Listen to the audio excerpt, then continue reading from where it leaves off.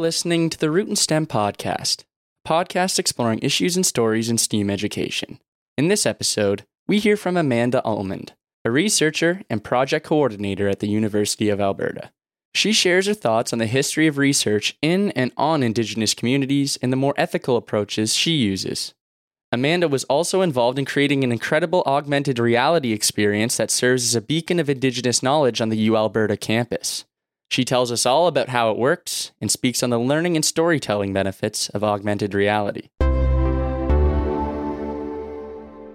Amanda Almond, Nipsey Castle, Grand Prairie, Ochinia. I am Amanda Almond, and I am from Grand Prairie. I am a project coordinator and matriarchal firekeeper at the University of Alberta. So I work on projects that engage Indigenous communities, largely urban at this time, doing research that is of interest to communities with Two-Spirit folks at the moment. And also I'm currently working on another project that is looking how to support Indigenous women in the academy. Previously, I've done research working with newcomers to Canada or with queer youth from all different backgrounds. But at this time, my focus definitely has been working with Indigenous communities, which I love. We unfortunately have a painful history of research done on Indigenous communities rather than with or for. I think it's Linda Tehuai-Smith who said research can be a dirty word to Indigenous people. So sometimes research was conducted that was more of interest to researchers rather than looking at the community's needs. It could have perpetuated stereotypes. Sometimes communities never heard back. I have family members that participated in research, never heard back what happened with the results and things like that. So now really trying to do research that are research questions that are identified by the community, their needs and interests, what they want to explore, and looking at ways that we can explore that together. By doing things with communities step by step, everything from do you want to do this project together and how can we do this together and what's the best way we can explore this question together, all the way through. I was recently presenting at a conference and I sent the folks, this is what I'm going to say at the conference. I sent them a little bit of information about that, looking at my slides and things like that. Here's what how I plan to talk about what we've been doing together, inviting folks to come with me. So really it's doing things together, I think, is the best way to try and keep everyone, it's both informed consent throughout the whole process and making decisions together. I have my master's in community engagement. So this is really, sometimes research can take place in a lab or it can take place by reviewing literature. And the community engagement was really conducting research with communities. So I took courses that kind of looked at the spectrum of community engagement. I took courses, community service learning and things like that. And this is here at the University of Alberta. And then I had an opportunity in one of my courses. It was some pre-selected topics. And one of those was creating a video on these Treaty 6 marker sculptures that we have on campus here. And at the University of Alberta, there's, I believe, 4 of them on campus here in town. And I immediately was like, yes, I want to do that. That sounds so cool. I want to put my hand up right away. And it eventually involved to being a research assistant and then doing my thesis, creating augmented reality, a process and content for the Treaty 6 marker sculptures. To give a brief overview of treaties is a bit of a challenge, but they were agreements that were signed and in ceremony, and they were really about sharing the land.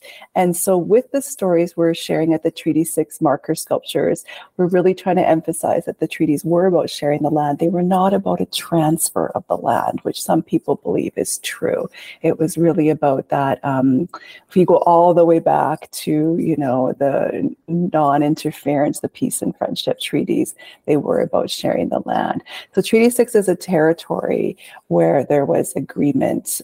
Some people will say that there was an agreement to share the land, and then some people that there's a misunderstanding that it was a transfer of the land. So there are a number of numbered treaties here in what we're currently calling Canada, as well as there are places of land that have no treaties, and those are unceded territory. Augmented reality is an overlay of digital information over your real world view or experience. So it's different than virtual reality. In virtual reality, you're wearing headphones. You might feel like you are on a roller coaster, for example. It's really substituting your environment in some way. So you think of a video game or something like that, where everything you're seeing and hearing is a different environment. Augmented reality is just more of an overlay. Probably the most popular example would be Pokemon Go, where you're seeing the streets, you're seeing the park that you're in, but you're also seeing a Pokemon in that area as well. The We're All Related AR project developed an AR storytelling process so that you could engage with knowledge keepers, storytellers, elders to co-create augmented reality stories. So this was done with Dr. Rob McMahon, who's here at the University of Alberta, Dr. Diane Janes, Dr. Diana Steinhauer, a knowledge keeper from Satellite Cree Nation, Stuart Steinhauer, who carved the Treaty 6 marker sculptures. He's a sculptor from from Satellite Cree Nation as well. Myself and a research assistant, Greg Wistan-Smith, who was studying digital humanities at the time. So we both co-created a process to create these stories as part of the We Are All Related AR project. And then we also piloted it with a group of graduate students, and then created some educational resources to share the process with others. And it was a way of looking at Indigenous settler relations, both in co-creating the stories and in experiencing the stories as well. There is a website that you can go to. We chose not to do an app, as apps require a lot of maintenance. So for example, every operating system update and things like that, it may require some tweaking. And so that if you don't have the app downloaded on your device, you can still go to it. So using a QR code, you can go to the link, and the link will ask for permission to use your GPS, use your camera, and then display the information. And the information we have at the Treaty 6 marker sculptures is stories being shared by Diana Steinhauer as a knowledge keeper. She has stories that she is holding and protecting for future generations, and she's shared them at the Treaty 6 marker sculptures. So when you are close to a sculpture, because the stories are made to be shared on Treaty 6 territory, the Treaty 6 marker sculptures are these gorgeous granite bear sculptures that really share and embody Cree knowledge. Some of them share the sweetgrass teachings. There's carvings of the Treaty 6 medallion and things like that. So when you're near one of these sculptures, you can go to the website. It will use your GPS to determine that you're at the appropriate location, and it will share the videos with you. You'll actually see floating around the bear kind of 4 large screens through your phone. And when you tap the screen, each one will tell a different story. Each bear has 2 stories that are the same, a welcome story, as well as one about the oral understanding of treaty, and that will explain treaty much better than I did before. And as well, there's 2 unique stories at each site, and those unique stories are so that if you want to visit more than one location, you can hear different stories at each one. One of the things augmented reality can do is tether that digital information to present day locations. So you can build connections, like you are on Treaty 6 territory, through both exploring the sculpture and hearing the stories. Like the opportunity to hear stories from a knowledge keeper at a Treaty 6 marker sculpture is pretty unique. And these are also introductory stories. I never want to suggest it's meant to replace time with the knowledge keeper. It's not. But like, for example, one of the stories, Diana explains how to offer protocol to a knowledge keeper who accepts tobacco protocol, for example, so that you can do so respectfully. They're really meant to be a starting point for engagement or want to learn a little bit more. But it's a way that you can be, in the middle of the city and hear stories from a knowledge keeper on Treaty 6 territory. So you can I believe it's David Gartner wrote that you can project an Indigenous presence onto highly colonized spaces. So that is one of the cool things AR can do. AR can do some pretty cool stuff as far as engaging learning. And that was kind of one of the appeals of using AR, is that it's kind of fun to like go and see, these stories floating in the air, or see a Pokemon or something like that. But I know educators have used it in different ways. I'm going to talk about our project first and have a couple more examples. So for us, there's both education in hearing the stories and experiencing them, but as well as co-creating the stories. When you are co-creating the stories, we designed a process so that folks can do so respectfully. And as I mentioned, we have open educational resource guidebooks. So everything from communication to protocol to how to engage respectfully. We kind of just very introductory, again, touch on topics like cultural appropriation and settler colonialism and things like that to kind of introduce topics for folks. And then we provide resources for if they wanted to learn more about it later. And then we have kind of a series of considerations for folks to consider as they go through it. So looking at things like, what's your story topic going to be? What's your data governance going to be? So some of these stories are holding cultural knowledge. How do you take care of that and steward that appropriately? How are you going to make sure that you're sharing the story appropriately? And everything from, or even editing, like any edits we did, were approved by the knowledge keepers we worked with. And we want to make sure folks are being respectful that way. It's all grounded in relationship building and consent. So there's education there for some folks who to do that process in a respectful and cultural way. We also had ceremony as part of our process, and that some folks may be doing that too. You may want to offer protocol. We can't tell you what your protocol is, depends who you are and who you're working with, but we do have reminders in there like, you may need to offer protocol, you need to find that out.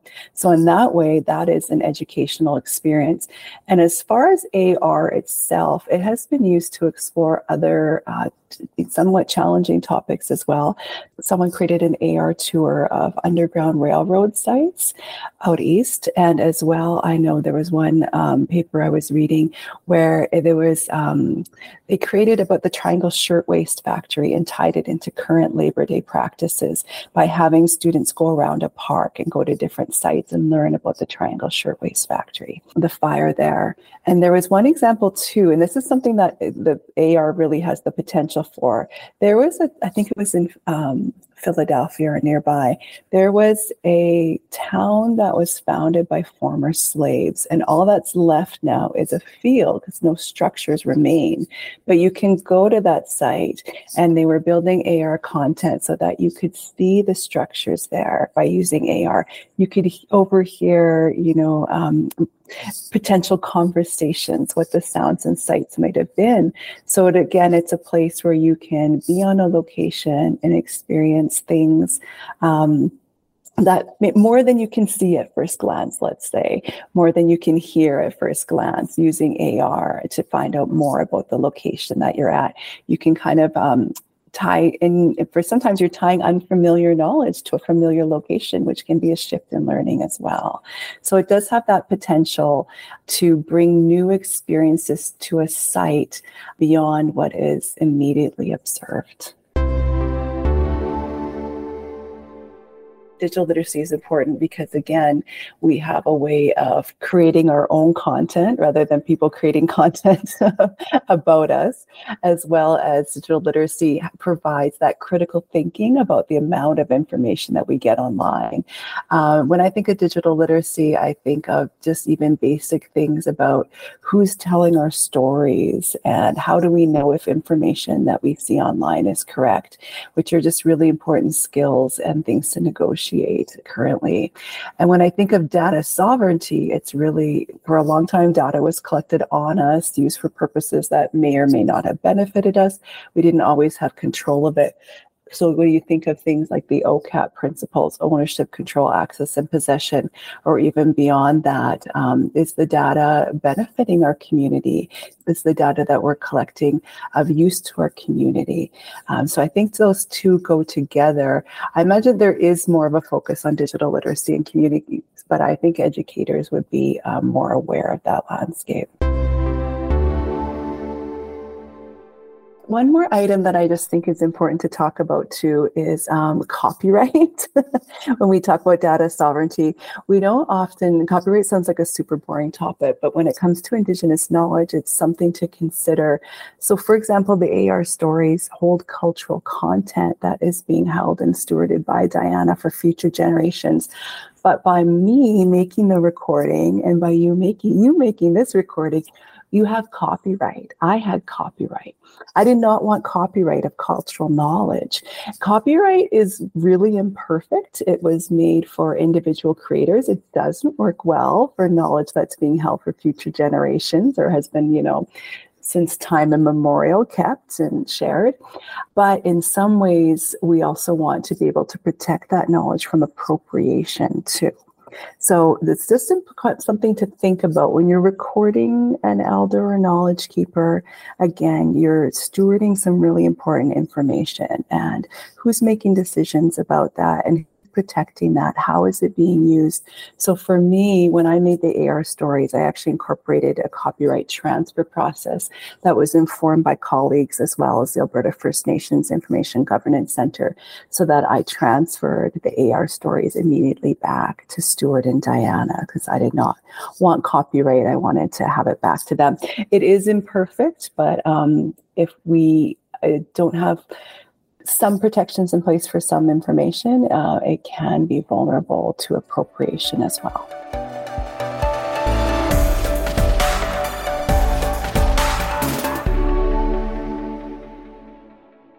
For more knowledge and stories from STEAM professionals, check out the Root and STEM magazine at pinghua.com or more episodes of the Root and STEM podcast available to download on your streaming platform of choice.